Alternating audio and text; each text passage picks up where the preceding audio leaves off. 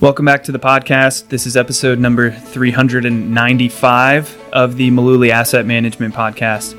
This is Tim Malooly back in action with you today, and I'm here with Tom. How you doing? I'm good. Happy to be here. Yeah, me too. It's been a while since I've been on a podcast and done an intro like that, so good to be back in the saddle. We're going to talk about the Fed, but not in the way that they've been in the news for pretty much this entire year. We're going to talk about a side of the Fed that I think people aren't really talking about too much. Yeah, it's called the truth. Yeah. or just I should say the facts. Or the rest of the story. Good. I think. Good. That's better. Yeah. Before we get into that, one of the points that I wanted to say that's not going to fit neatly into this discussion. It's a little awkward, but I want you to think back, listeners, to someone you knew growing up who used to just take a headline off the TV news or see a headline in the paper. They wouldn't read the whole story. They wouldn't read any of the story.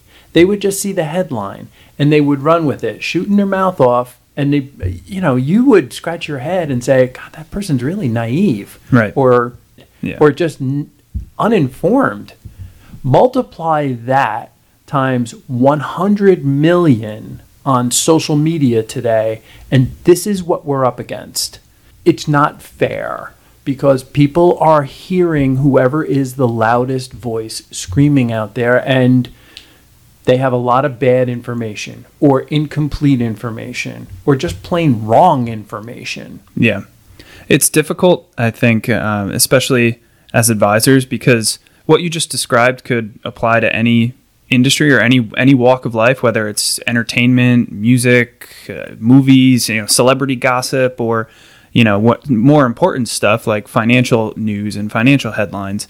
And it's difficult because it's pushing people to make decisions with their money that have serious consequences. It's difficult to set people straight. Just parse through the truth. Right. Find out where the answers really are. Yeah.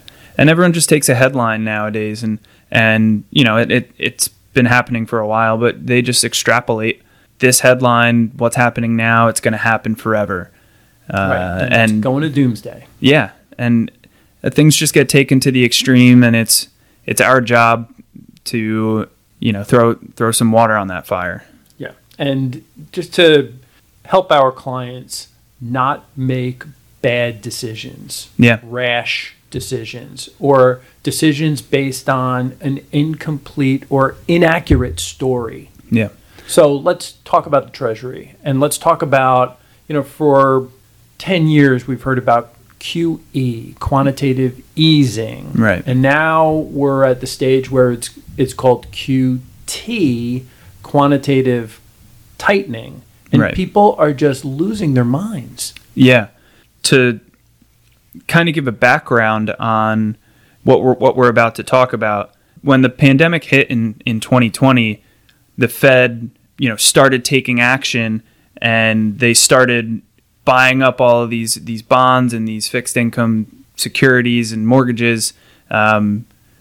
For the listeners out there, can you kind of explain their thinking behind that and why they did that in the first place before we dive into what they're doing now? Sure. So when the Fed started, everyone calls it printing money. Right. They didn't actually print money. What they did was they went into the open market and they said, we are going to buy Treasury securities, and we're actually going to buy some mortgage-backed securities. Now, they're not buying Tim or Tom's mortgage. Right. They're buying mortgage securities that are backed by Ginnie Mae, which is a government agency. Right. It's not even a government-sponsored agency like Fannie or Freddie. It's a government-sponsored agency. Yeah. So they're in there buying government securities. What happens when I buy a security from you? What do you get? Money. Right. And so when these banks started participating with the Fed to sell their Treasury bonds and their government bonds to the Fed, the banks got cash. Right. So during the time of the pandemic, when there wasn't a lot of economic activity going on, they were taking these actions to give money to the banks, to pump money into the system, Right. to keep things moving. Right. So that brings us to today. Fast forward 2+ years later, I believe it starts technically June 15th. Right. So in a few weeks, this QT is going to begin. Do you want to explain what that is? All right. So the Fed now has all of these securities, these mortgage-backed securities, but mostly they've got a lot of government bonds. They've got bills, notes, and bonds. Bills, Treasury bills, don't come with a coupon. They're short-term. They come due in 9 months or less. They don't pay interest. You buy them at a discount and they come due. Treasury notes, Treasury bonds have coupons attached to them, so they're called coupon securities, and that'll be important as we kind of move through this discussion. And so what the Fed is now doing is they're saying, to use the headline, we're going to now sell, we're going to start with $95 billion worth of Treasury securities, and then we're going to escalate that to $128 billion worth of securities per month for the foreseeable future, right, for maybe 60 months, Yeah. 5 years of this. And people are just, when they only read the headline, they are just losing their minds because they're like, who is going to be buying all of these bonds? And if there's more and more bonds for sale, what happens to the price? There's more in the market. Right. So the price is going to go down. People are just going to just lose money everywhere in bonds. And then that'll spill over into the stock market and the economy, and we're all going to, jump off the cliff. Right. And so that's the headline version of it. But when you kind of dig down a little deeper, a lot of what they're doing isn't necessarily selling. They're just not reinvesting the proceeds of these bonds that are coming due. Yeah. So it's really it's not a sale. It's just not a buy. Not reinvesting. Yeah. That's right. And so it's important to just grasp for a second the magnitude of what's happening with the Fed, the interaction between the Federal Reserve and Treasury. Mm-hmm. Okay, so the Federal Reserve now holds something above $8 trillion. Their balance sheet is it's never been this big. Right. And so every month they've got $128 billion coming due. That's a lot of cash. Yeah. So what they've been doing is every month for the last 2 years is as 120 some odd billion dollars comes due, they've been reinvesting it. They've been taking that cash and buying more bonds, bills, and notes in the open market. All right. And so they've been continuing to grease the wheels. Yeah. Okay. So now what they're saying is, hey, starting in June, with our money that comes due, our bills that come due that month, we're not going to reinvest it.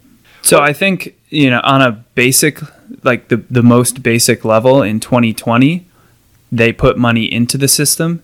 And now here in 2022, they're taking money out of the system or just not continuing to put money into the system. They're not continuing to do it at the level that they have been doing it. And so what they're going to do starting this month is they're going to receive $128 billion in proceeds from their treasury bills, notes, and bonds, but they're only going to reinvest $98 billion in the same thing. So that means that they're just going to buy $30 billion in fewer bonds.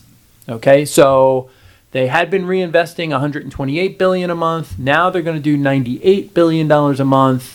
So there's $30 billion that the market has to soak up. Now, look, between friends, $30 billion sounds like a lot of money. Yeah. But for a market like the Treasury market, that is quite literally a drop in the bucket.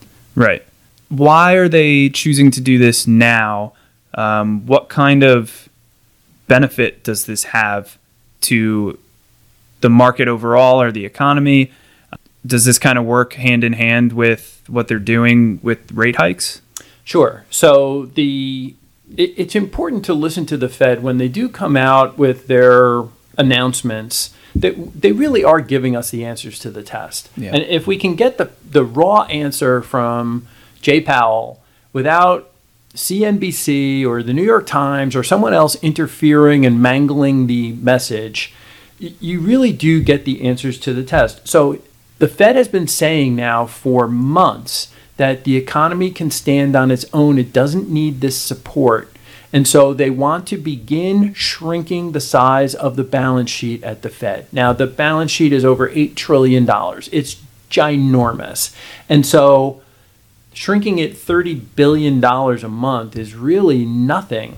What they want to do, their target is to get down to something in the mid sixes in terms of $6 trillion. Right. So they have to run off $1.8 trillion, and they plan to do it over 60 months. That's 5 years. Right. That is a really low-key plan to just slow down the amount of cash that's being infused into the market. Yeah.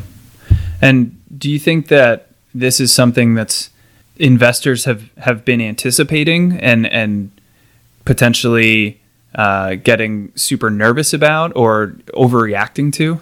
They're getting nervous, they're overreacting, and if they knew this, they shouldn't be. Right. I just think that people need to slow down and just look at the facts, because just in the last few days, we've seen, we're going into June, it's QT, quantitative tightening, and it's the end of the world. Yeah. And people are just losing their minds, and I just don't think that's really the case. Why do you think that this hasn't been talked about more? Because I feel like we here have known that they're going to be doing this for a while now, but I feel like it's not being discussed as heavily as the rate hikes, because I honestly don't think people could talk about the rate hikes more at this point.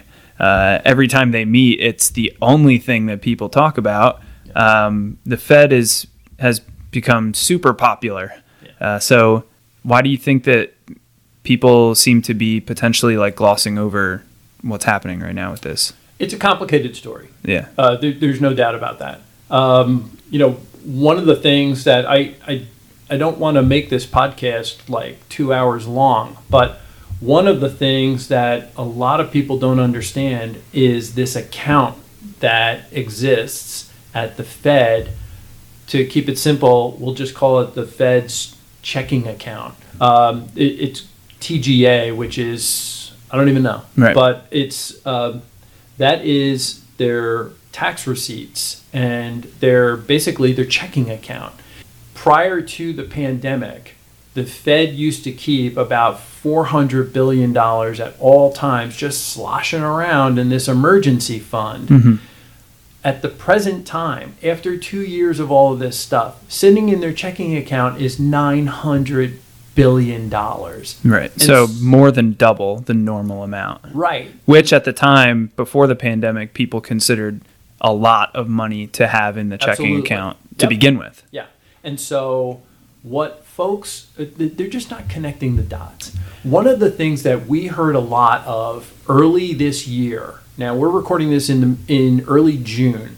One of the things that we started hearing at the end of last year and the first quarter of this year is, I can't believe the amount of money I'm paying in taxes. Those tax receipts go somewhere. So they go into the Treasury's cash fund. Right. All right.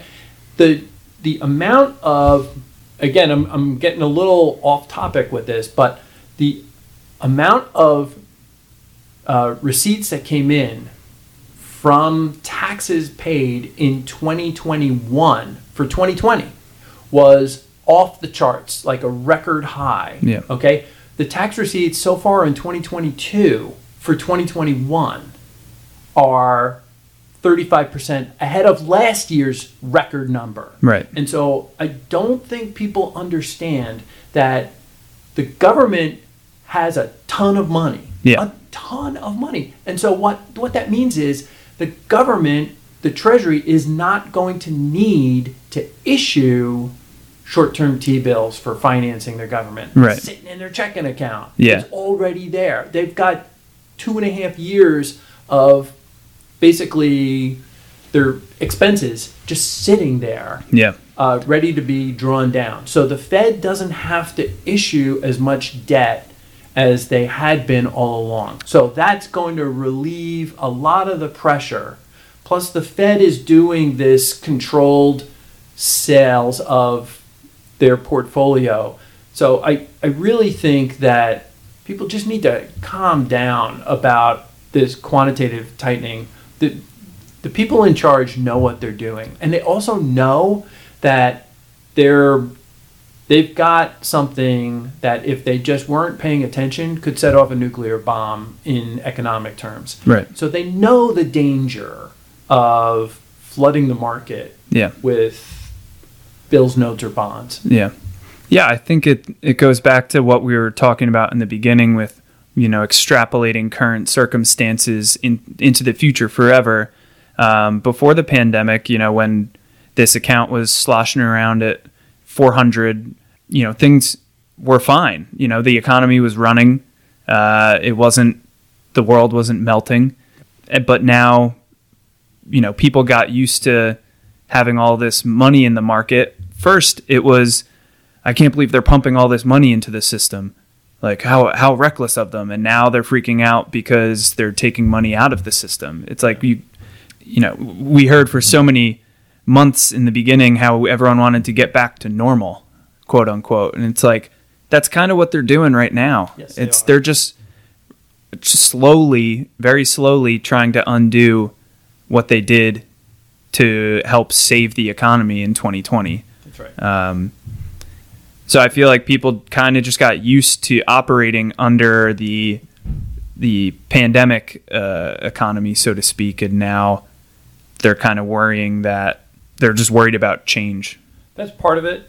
So the other side of this is if there's so much sitting in TGA, in this basic checking account, you want to call it, for Treasury, that means that, as I mentioned a moment ago, that the Fed doesn't, that the Treasury doesn't have to issue lots of bills, notes, and bonds.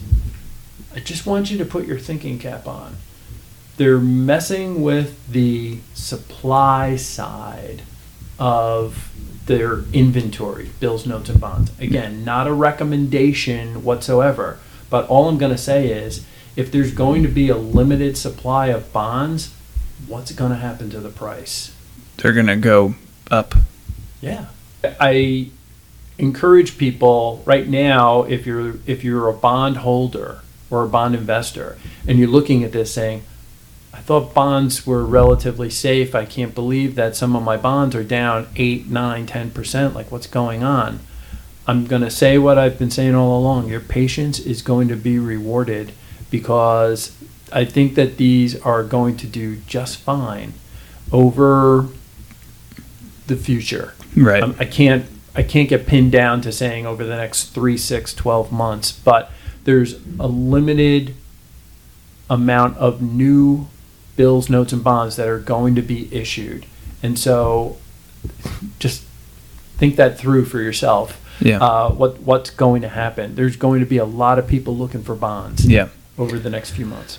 Yeah, that kind of answers one of my next questions. I was going to ask, like, what does all of this mean for the people listening, for the everyday person? Like, how are they going to feel the impact of this in any way, or like, is it just something to be aware of, to kind of, once you understand it, it'll help you be at ease with some of your investments, or what does this mean for people? So historically, I'm not going to predict the future, but historically, when we get into these markets in turmoil kind of periods, like we've had the first 6 months of this year, bonds tend to get really sloppy, and then stocks tend to get sloppier. And so the first thing to firm up is usually the bond market. And so if you're a bond investor, I think you're going to be a lot happier in the near future. That also portends that stocks are going to improve. Let's face it, they can't be much worse than what we've seen over the first few months of this year. And so we go through these periods of time. I'm not even going to talk about 2008, but 2011. We did this in 2015. We did it in the fourth quarter of 2018. And of course, 2020, we had a short drop down and it came right back up. But, 2011, it was a tough year. Yeah. It was a very tough year. 2015, we were fielding lots of calls from people who were like, I'm losing money in bonds and I'm losing money in stocks. Like, how is this possible? Yeah. So it does happen. And I'm going to sound like a broken record, but I lived through 1994 and saw this happen. And again, not trying to predict the future, but bonds got whacked in the first quarter of 1994. By the end of the year, they were flat. Stocks were flat. And it set us up for a beautiful 1995, 96, 97 into 1998. Yeah. So we'll link to this thread by Andy Constant. He puts out this report that we've referenced a lot in this talk. He writes a report called the Damped Spring Report. I don't know what it stands for. Me either. Damped Spring, but he started his career at Bridgewater Associates. That's Ray Dalio's firm, and really has a great reputation in the industry for knowing what's happening in the bond market. This guy's a genius. Yeah. So very happy to share that. I know that I've read his work, especially recently, and I'm a lot more optimistic. Yeah, and I think that a thread in a report like this is good for people to understand, especially if you're super worried about the markets in general, or specifically what action the Fed is taking to help the economy and inflation, and pretty much just the moves that they're making or their game plan. Because I feel like a lot of people are focusing on the interest rate decisions, but there's another side to what they're doing as well, and this is managing their balance sheet, which I think is pretty important too. So this was a good topic to discuss because, like I said before, I feel like it's not as frequently discussed as the interest rate game plan that they have.